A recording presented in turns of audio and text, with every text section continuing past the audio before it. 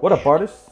My name is Dwayne Jones. I'm the creative director and founder of a lifestyle brand called Art Pays Me. This is the Art Pays Me podcast, and I'm passionate about finding ways that people like you and me can make a living for ourselves off of our creativity. And, maybe we can make the world a better place at the same time. Let's get into it. So Allison is of Eraserheader fame. She's a coding queen, graphic designer, an instructor with over a decade in the field of all things web design.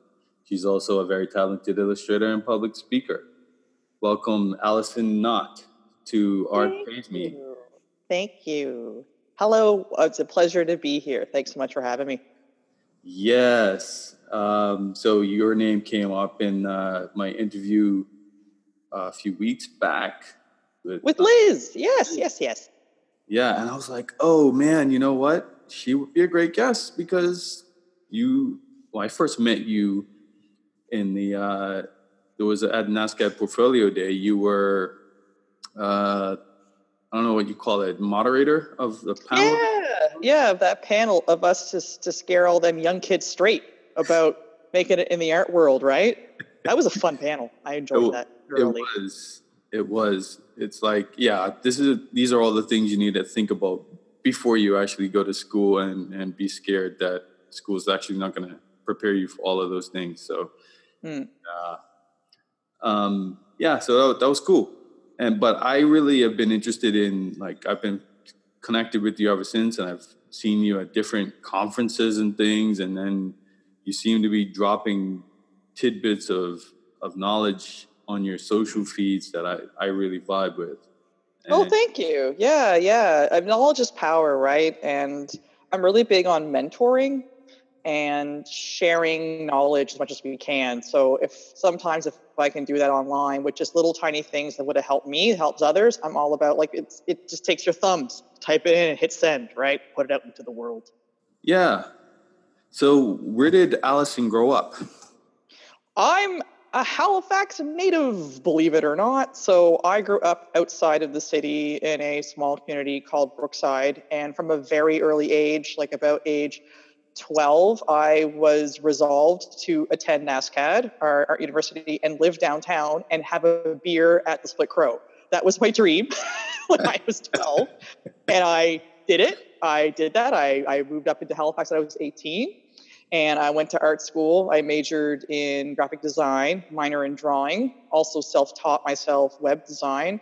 And then when I graduated, I said, I really love Halifax. And I told myself that I would give myself 5 years to be the change I want in the city or leave. And I've been here, that was 2007, and I'm still here. So, and making change and helping people make change. So I love this place. I love the creative vibe here. So I'm really glad I stuck with it because there's opportunity in the city if you know where to find it or know where to ask for it, for sure. I freaking love that. I actually remember having a similar conversation with my friend Bo, who's also a NASCAD alum. And this was probably 10 years ago or so. And we both kind of had this moment where we realized the potential in this city and was like, let's just be part of the change. Let's just take it to where it can possibly go. And that's incredible. So when you were at NASCAD, what was that like? Did you find other people had that same kind of drive as you, or were you did you feel like you stood out?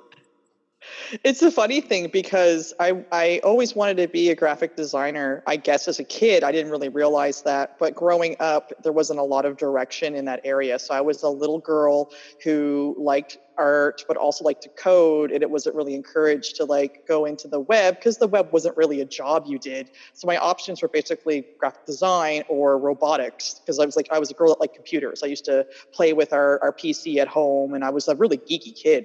So when I went to NASCAD, I was really excited. I really bloomed because I got to hang out with other people who had been the outsiders growing up and the weirdos. But even inside of art school, it was fascinating because where I did design, but also drawing, I got to see both worlds and how they would silo. So I would be in design class and I'd hear people say like, oh, those smelly Peyton students, you know, and they never shower and they're always taking all the food out of the food bank that we have. And then I would go to my drawing classes and they would go, oh, those designers selling out. They don't know what they're doing. That's not art. They're taking it too seriously. And so, I was an outsider who went to the outsider school and still got to watch the outsider Olympics happen, which I think built a lot of good character and made me more empathetic to what's going on with the creative scene. And I sucked at design when I was at NASCAD. I was like the Ed Wood of the design class. And it really wasn't until my last year when I had some amazing instructors, namely Frank Orlando and Rob McDonald, who really encouraged me to push in a certain area and sort of said to me, you can learn a lot of skills, but you've got some leadership chops and we're going to help you grow in those areas. So NASCAD was wonderful, but I would say my prime time was the last year when I had the right instructors who had it was just the right culmination of being supported in the ways you needed when it's like the last year. You're like, what the hell am I going to do? 4 years? Am I going to get a job? So, and I blossomed into a designer. I was a late bloomer, but I figured it out and got a job after that. And I've been doing design ever since and design thinking. So NASCAD was great. Just an interesting petri dish of what happens when all the art stars are in one room. Who's the art star of the art star? That's true. That is true. Shout out to Frank Orlando, by the way. He taught me as well. Yes. So you're basically a beast. I've been seeing. I'm a beast. I got a lot of hair. Yeah, I can say that. In a good way. Meaning that, like you said, a lot of these things you're self-taught. Like you know about SEO, you know about WordPress, you code, you're very good with the sales and marketing stuff, and your writing that you do on your site and other things is very good. So, like, how does one become this? Because you could have very easily said, I don't know, I just want to rely on whatever skills I have and then go from there. And then if it doesn't work, then I'll go to do something else. But you took another path. Right. I mean, I will fully admit that's my mom's doing. My mother raised me to never be a sheep and follow, but to be a goat and follow my own path. Literally, that was drilled into my head. We didn't have a lot of money growing up, so it was very easy for kids to make fun of who I was because we didn't eat better than other people. Our clothing didn't come from brand name stores. It was secondhand. And my mom noticed that I was really into my own head and drawing. And so while the kids were playing tag, my mom was building my confidence as far as doing my own thing, and that's a skill and that's an important thing to have in your life, is to be different, because different people had different perspectives and they empathize better and they're good problem solvers. So I was luckily to be nurtured in my own household to embrace being weird and different. And so when the internet came along, back ICQ days, I was building websites, and I was a really big Teddy Ruxpin fan, which was really not cool to talk about when you're 12, but online at 12, 13, 14, 15, but online, I ended up finding a whole community, and that drove my passion for coding and still keeping in the art sense. So when I went to NASCAD, I learned the things I needed to learn, but I did notice that there was this shift happening where print wasn't as important as it had been, and technology was fastly approaching. This is like 2006, 2007. And I was seeing peers who had graduated not getting work because they weren't flexible enough to take in what was happening in the digital world around them. And so I kind of was like, okay, that's a good sign to be different again. I already know how to code. I'm going to go down that path. And then as I started doing my own business as a creative person, I had two options. I could float in a sea of everybody who has the same rates and offers the same skill sets, or I could find the problems that really need to be solved. And so that pushed me in the direction of, I could have just been a graphic designer. I'm not saying that just a graphic designer. I don't mean to downplay. That's an immense skill, but I could see this gap of people who need someone to build them websites and discuss the how and why, instead of talking about how pretty it's going to look, because that's not how successful design is. Not an aesthetic. Design is communicating and articulating a problem for people who can't do it. That's why they hire you. Mm-hmm. And so for me, I think that just drive all the time for me is I'm always trying to find the gaps of where people aren't. And if I know how to solve that problem, I go there. And that's where I'm comfortable. I'm comfortable being in a weird spot. It's the weirdo. I'm just a comfortable weirdo. A beastly comfortable weirdo. Do you find that it's been challenging translating what you do to clients?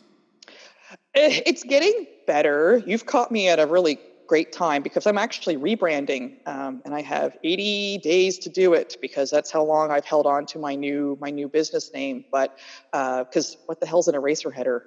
Like, right? No one. It was cool in 2007 to have a moniker when you were a designer, but nowadays, no one.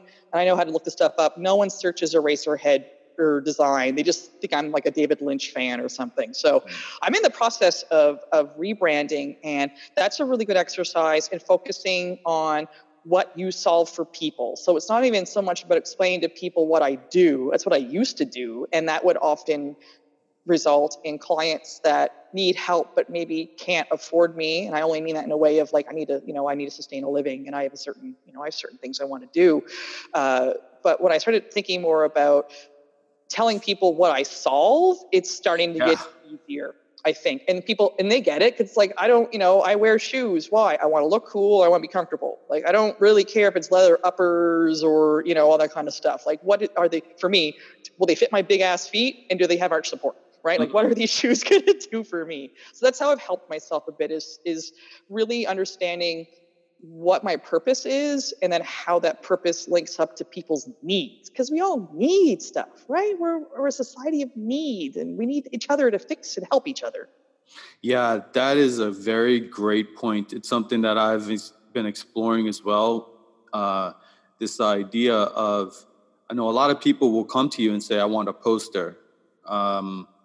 But a lot of times they don't actually need a poster. They need a certain problem solved that some other solution would be better for them. And I think our services are better doing a more value to them when we stop and assess from that perspective. But when you do say, okay, yeah, I'll give you a poster, that's when you kind of limit yourself from a financial standpoint too, because you no longer are giving that strategic value. You're just a hand at that point.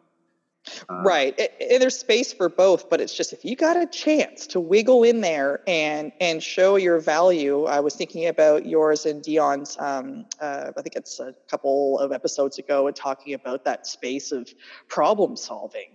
Mm-hmm. Once you have that in place, maybe they want a poster that time, but I kind of found my momentum started happening where I would still explain the larger scope. Even if they needed the poster at the time, guess who they come knocking when they come back for that next step, or they see the value in that, right? You got to educate at every stage of the game, sow as many seeds as you can of knowledge. And then some people are going to tend those flowers. They're going to pick them, and they're going to come right back to you because you were that florist that sold them those seeds in the first place. Yes. So there's another common thing that I'm noticing in what you're saying. It's this community idea, maybe a community of weirdos. So another thing that popped up in Liz's conversation is this idea of attending conferences, and she said that you were very much an inspiration for her in that area. So how do you feel about conferences?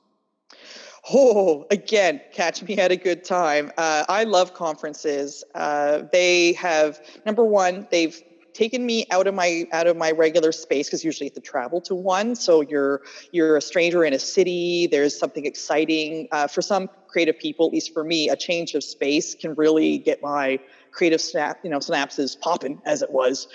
And so then I would see other creatives articulating their story to others. So then I was learning, okay, cool. Like, this is how someone succinctly explains themselves in 45 minutes. And this is how they show their work. And that gets you inspired.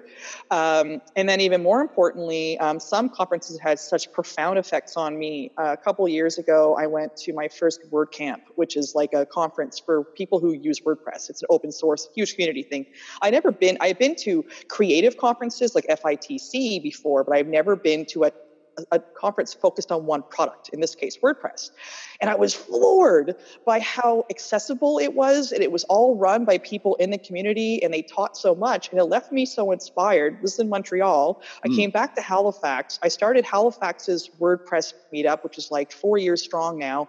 And then I ran the only WordCamp conference in Atlantic, Canada for the last 2 years as well. So, I mean, it's easy for me to say. I'm the kind of person that likes to run things. I'm not expecting everyone to go out there and create the thing that they want to see in the world, but I do believe you got to support the thing you want to see in the world, and you have to support it when it's a small T thing, not a huge, giant, 400-person, 5-track 3-day event. So to me, conferences are creative. They inspire, and they can lead you down a path. Like, I don't think I'd be where I am today if I didn't go to that WordCamp.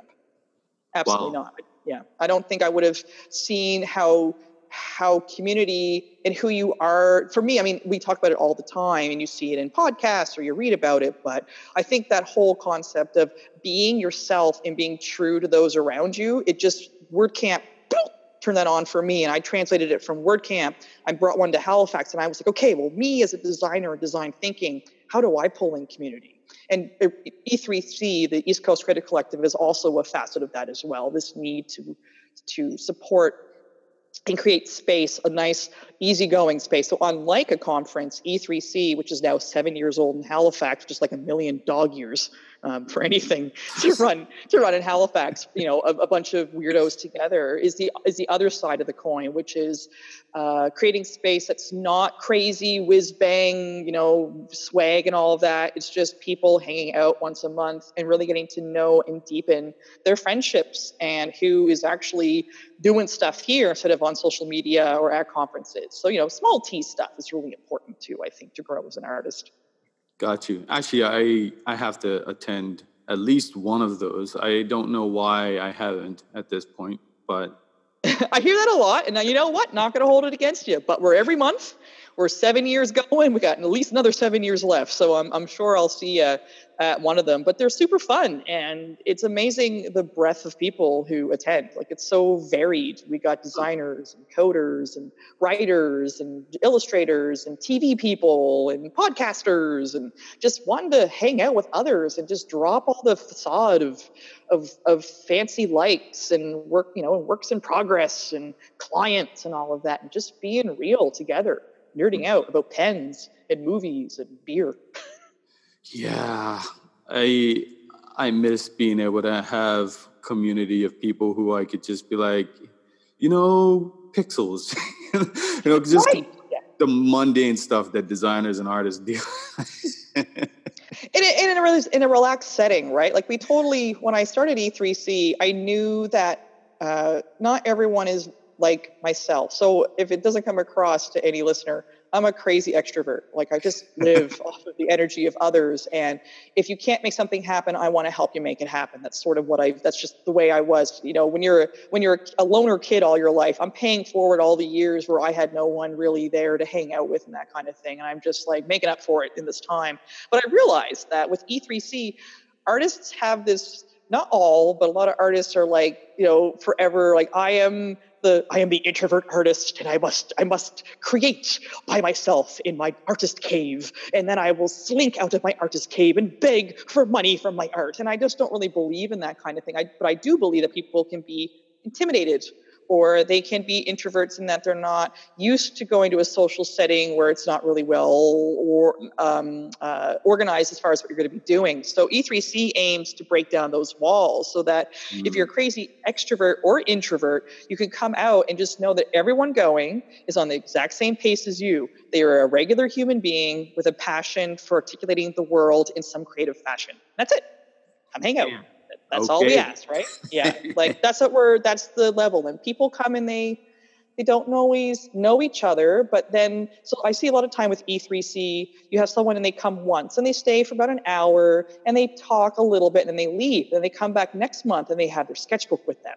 They don't open it. but they have it there. And then by the third time they come back, they have the sketchbook open and they're talking to people about their art, or they're getting tips from somebody. That could be one way that it works. Some people just come and they don't really want to show off their work because they've been artistically blocked. They just ask people's advice. How did you get unblocked? How did you deal with, feeling like you suck at everything? And so that's how we get people to come back and discover that community isn't this thing you buy a ticket to, get a lanyard, and then get a bag of swag and sit in and listen to one person talk. Community is about getting to know people one-on-one in a natural, organic setting. Right.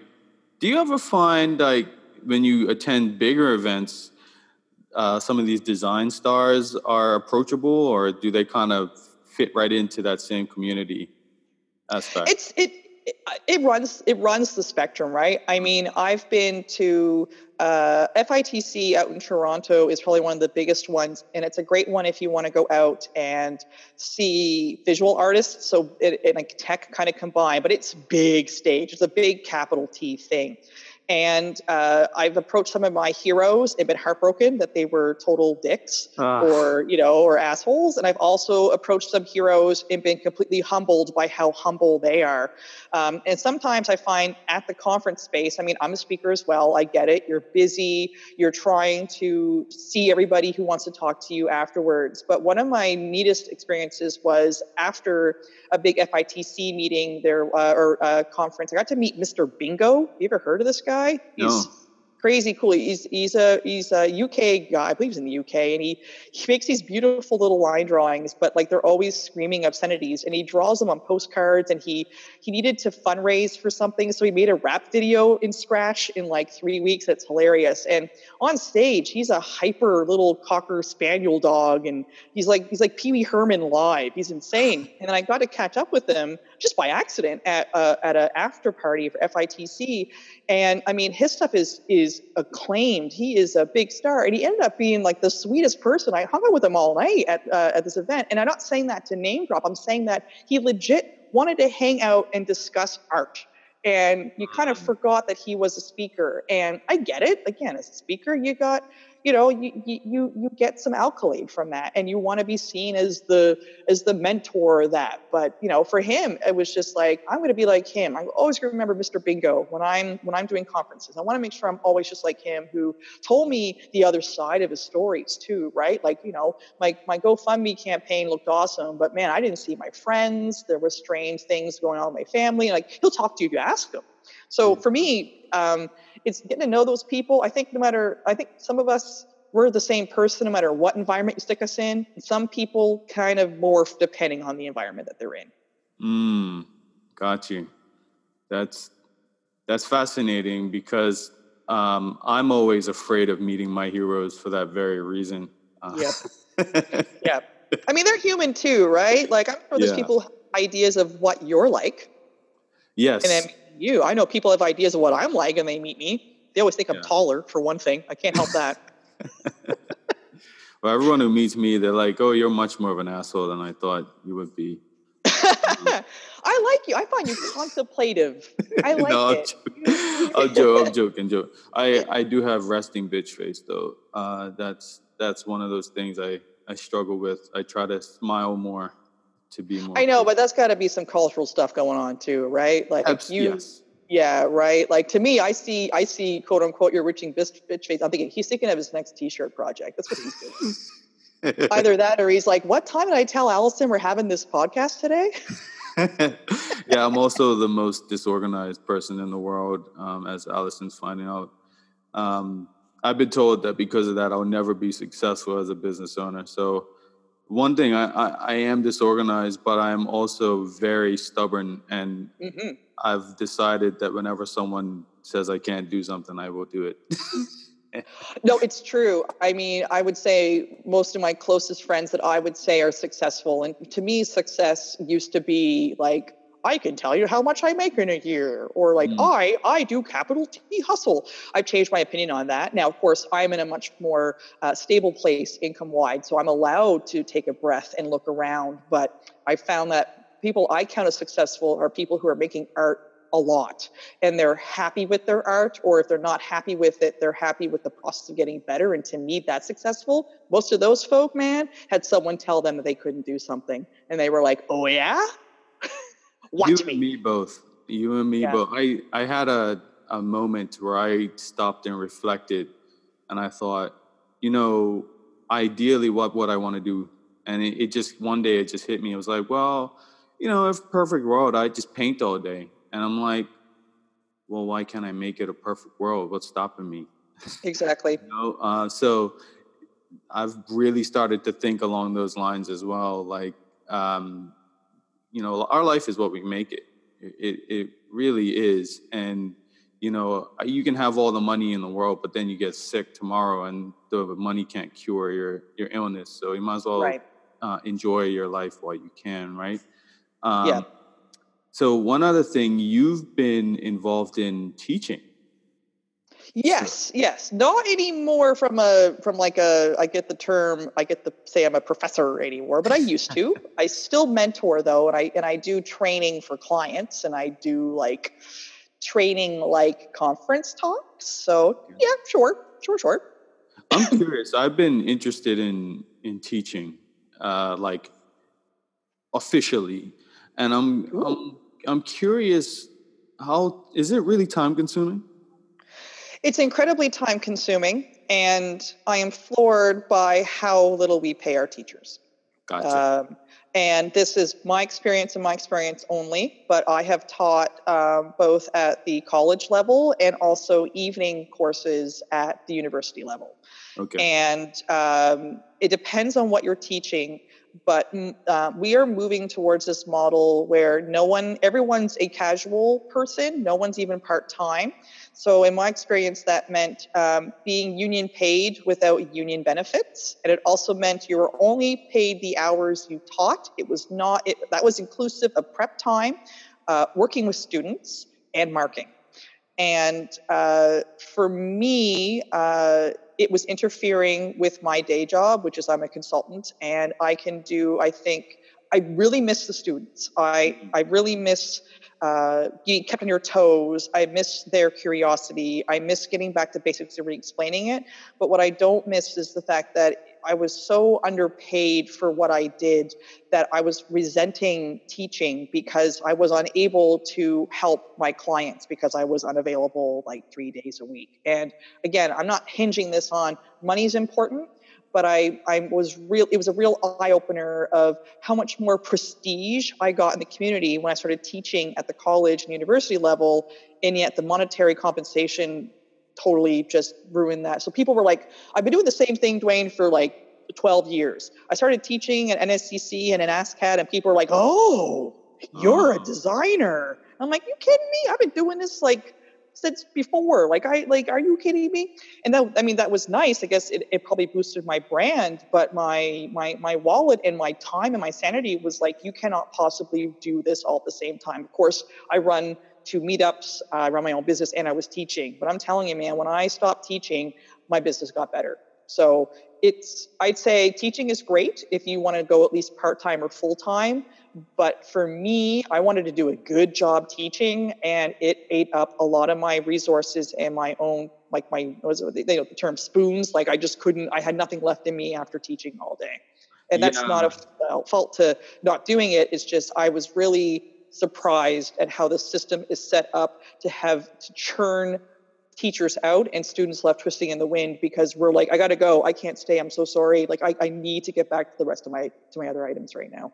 It's a toughie. I feel that. I came close to doing a teaching gig at one point, and it was similar. Like the pay, I had to turn it down because the pay didn't work out because they did include that prep time, and my wife's in education, so I know how important the prep time is to actually making the lesson worthwhile. And ultimately you may be doing a service by teaching, but you still need to pay bills and eat and live and all that kind of stuff. So I mean, like, I'm thinking, so this is me again trying to find those gaps. So I started thinking, okay, well, I enjoy teaching, But maybe institutional teaching doesn't have to happen. But instead, I do webinars. When I do conferences, like I'm kind of like the geeky gal on stage that doesn't talk jargon. So that's kind of been my shtick when I do conference talks. And that's what they want from me. So I would say to you, if you have a passion for it, there are other ways to teach people what they need to know without getting institutions involved. There's nothing wrong with institutions, but there are other ways as well. So I would say maybe if you got something to teach, put together something or approach a nonprofit that could hold you space to do it. There's other ways to plant those knowledge seeds than going to a giant Walmart greenhouse, right? You can take a big old seed bomb and just throw it down the road as you're driving by and still have plants grow. Cool. So we talked about this getting paid bit. Do you feel that? What's your opinion on creatives and payment? Oh, I don't think we can cover this in a hot minute, but I will say that I grew ovaries the last couple of years when it came to being paid as a creative. And of course, I do exist in a space where it's still technically commercial art. So I'm a designer. I've pinned myself towards, I know they need a website. I know they need a good brand, because in a gold rush, I don't want to be the miner. I want to be the chick selling the shovels, right? Because I know I'm always going to have that option. But when I mentor emerging female designers, when I'm at E3C, when I'm drawing as Drawstrange and talking to other illustrators, I think we really got to be honest with artists that we ourselves are perpetuating this concept that art doesn't have value. And it's two-pronged to me. The first one is not understanding the basics of business. And the second is not understanding how to articulate in an open and welcoming environment what you're worth to others. I see a lot of lamenting. I see a lot of sulking, and that's fine.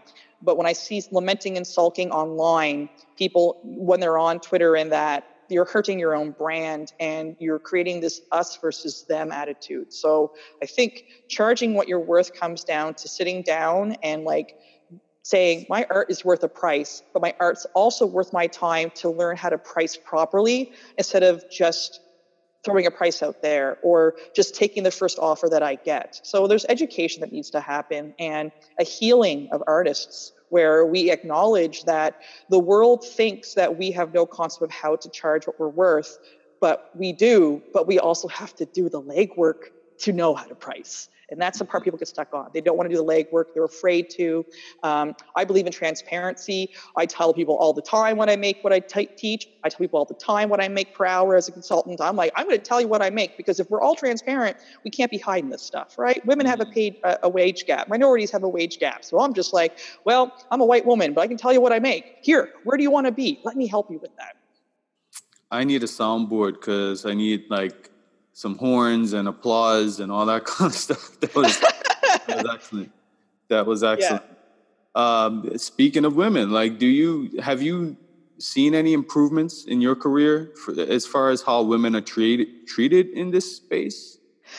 That's a great one, it's another big topic, because I'm not inside the startup sphere. I just go after small business that already have existing websites and brands, and I'm pivoting them, I'm rebranding them. So I'm digging into their data and working on it. And I work for myself. So I get to call the shots of who I work with. Definitely there is more conversation going on about women in design, because women traditionally, since I've been going to school, it was mostly women. I don't know what it was for you in your communications school. There were a lot, yeah. Yeah, it was more women. And so we remain in that role. There's a lot of women in social media, doing social media management. In technology and web, you can kind of get some women in design, but often developer, like when I taught UI UX at the community college here in Halifax, and I didn't have a lot of girls at all. And often they didn't, the numbers got even smaller by year 2. So it's changing. I think that that's a good thing. It's ever evolving. I'm not the woman that's going to get up on a panel for women in tech, because I'm a bit of a bulldozer. So I just and I'm thinking like women in tech panels are awesome. I'm not an absolutist, as you probably can tell. I don't believe you do this or that. I believe in gray area, and I believe that everybody has different attitudes and aptitudes, and so we all have to do things a little differently to solve a problem. Like it takes many different solutions to solve one problem. There's not one true solution. So I don't like to go on panels of women in tech.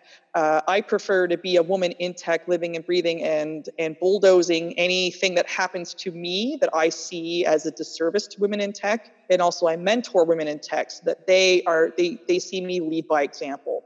So things are changing.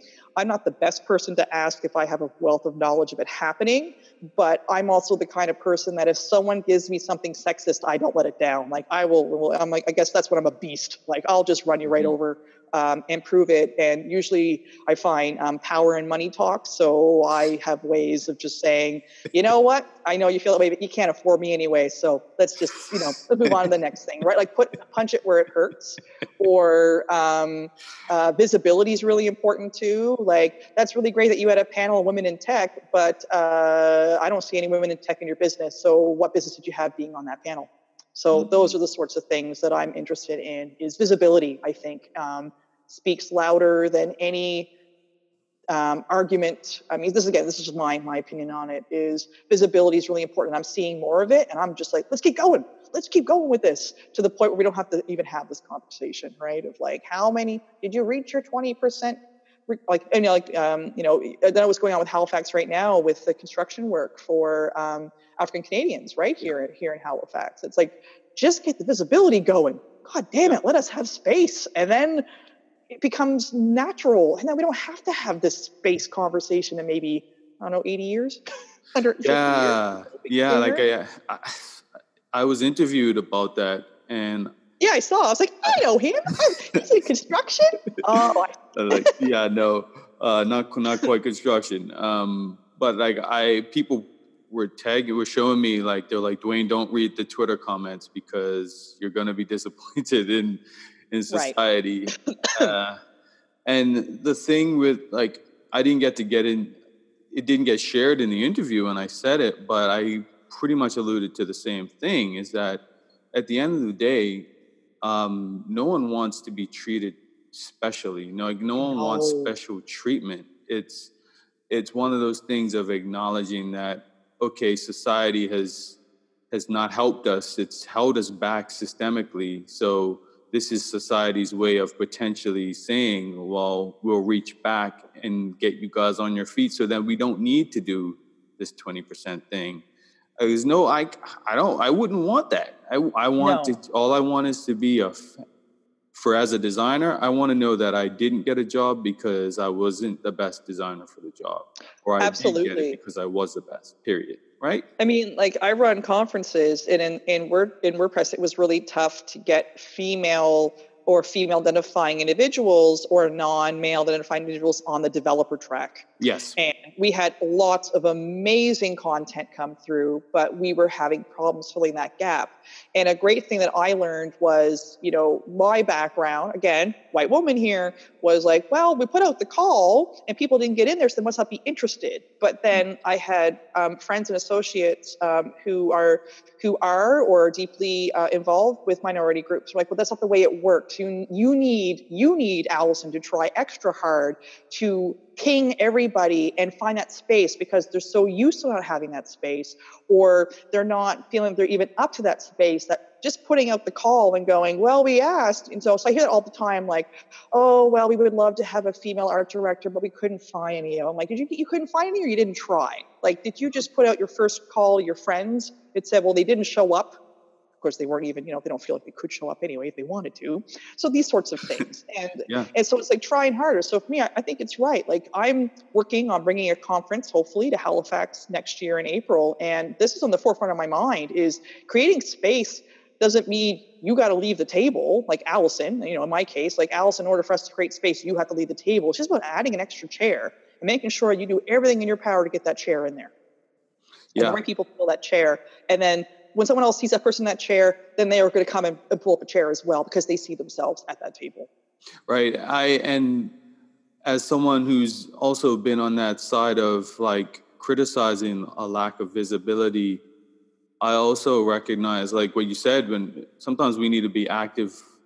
People need to work a little harder to reach us, because for a long time, I didn't feel comfortable participating in some of these spaces. And then I started to realize, when I started to say, well, it's okay to be the only Black dude in the room.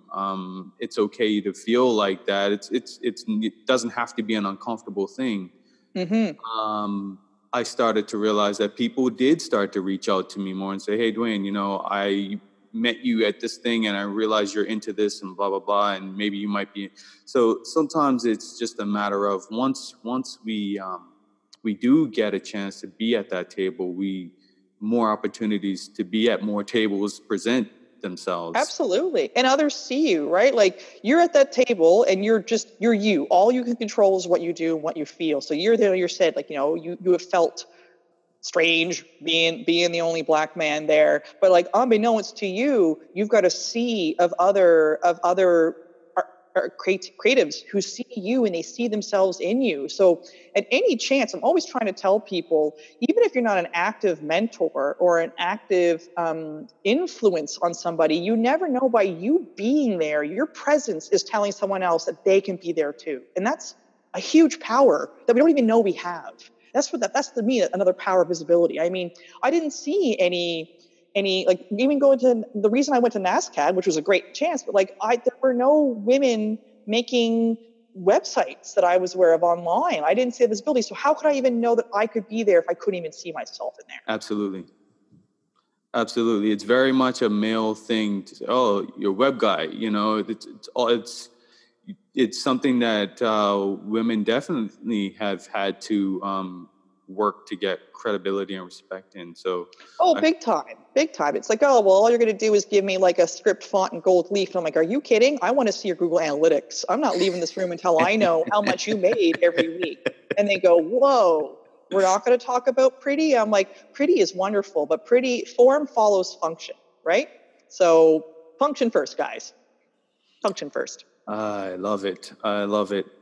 So on that note, what do you have? You said you got a new conference coming up. Can you talk about that? Or I can talk about it only in little strokes. But you want to be the change you want to be in the world. And I think that we have such a wealth of people here in Halifax who are hungry to dive deeper in their knowledge. And you've got to go to Toronto, Montreal, or Boston to see that in action.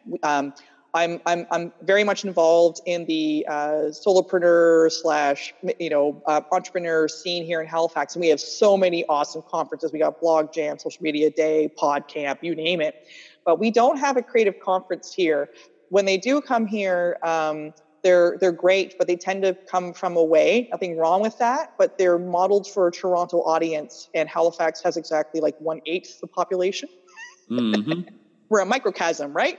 And so I am in E3C, I'm seeing gaps in what we can do to teach people how to be successful as artists in their business. Your podcast is immensely important in that sphere. It's why we talk about it often at E3C. But I kind of think it's time for Halifax to have its own grassroots from here conference that's going to really inspire people. So I'm working on a name. I'm aiming for it to be in April 2020. But other than that, I can't say too much right now. But it's another one of my passion projects to be the change I want in Halifax. And I think that we deserve the exact same space to see people encourage us and challenge us as creative individuals, just like we get here with all of our other business ones, but for creatives who are creatively driven and want to do more with their creativity. Damn, if you will have me, I would love to be involved. Man, I mean, you kidding? I got a short list and your name's on it. Okay. Also, your podcast. I'm just a creeper right now. People are wondering, why are you looking at my stuff? I'm like, oh, no reason. I'm not running an event or nothing. No.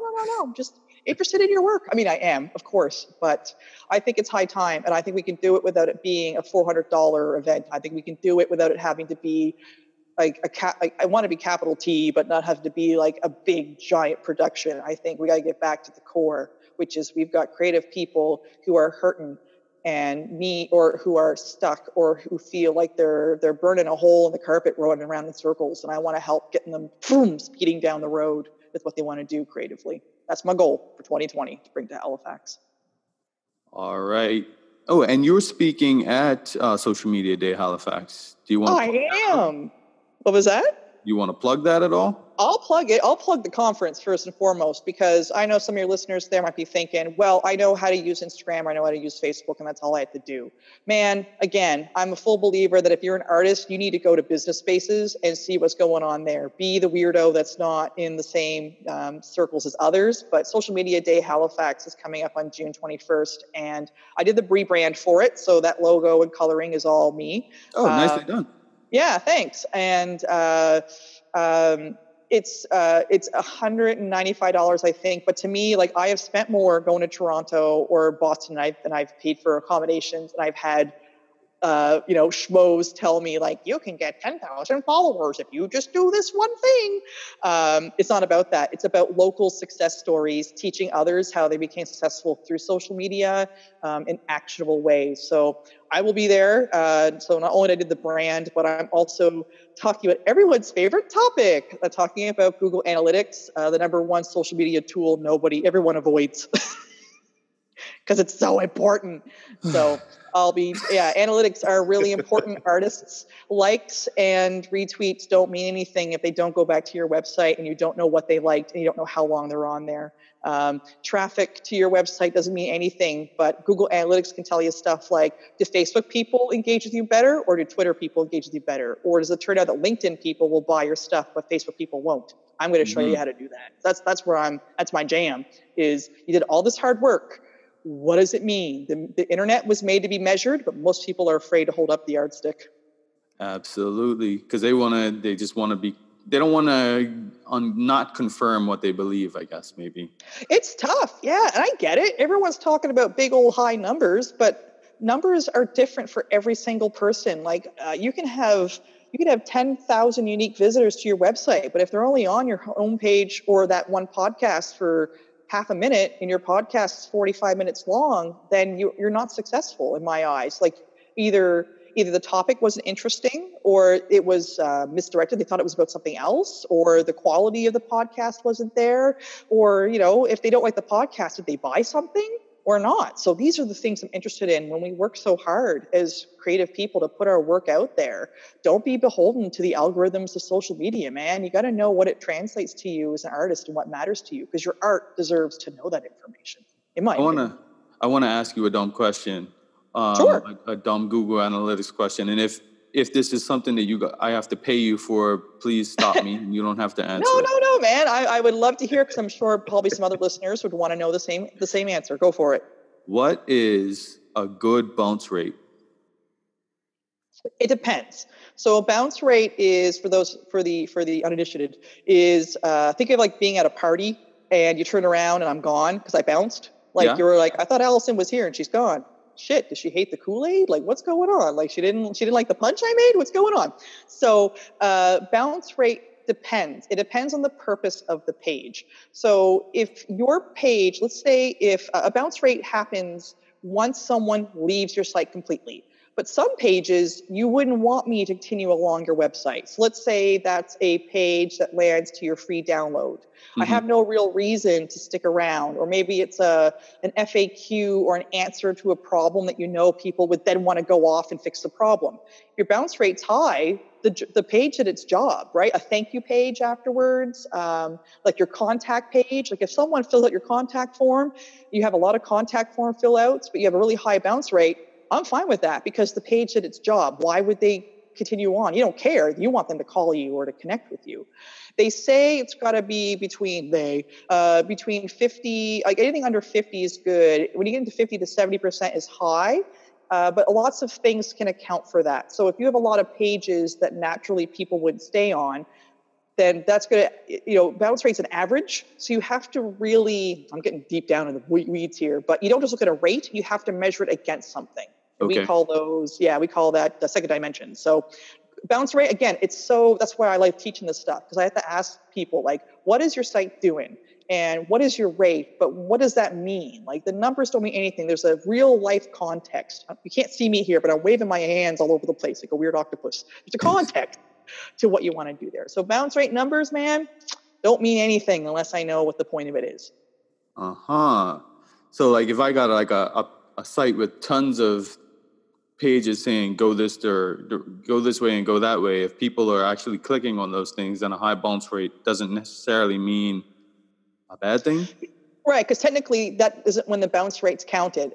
A bounce rate doesn't get clicked on the little clicker of Google Analytics until they leave your site. So if they're traveling through your site, they haven't really triggered that. But when you look at a bounce rate overall, I look at it per page, and then usually I will counteract with, okay, I want to look at Haligonians age 25 to 45 and the bounce rate of that page. So I'm not really looking at that page as a high bounce rate. I'm going, well, 45-year-olds are leaving this page like it's on fire.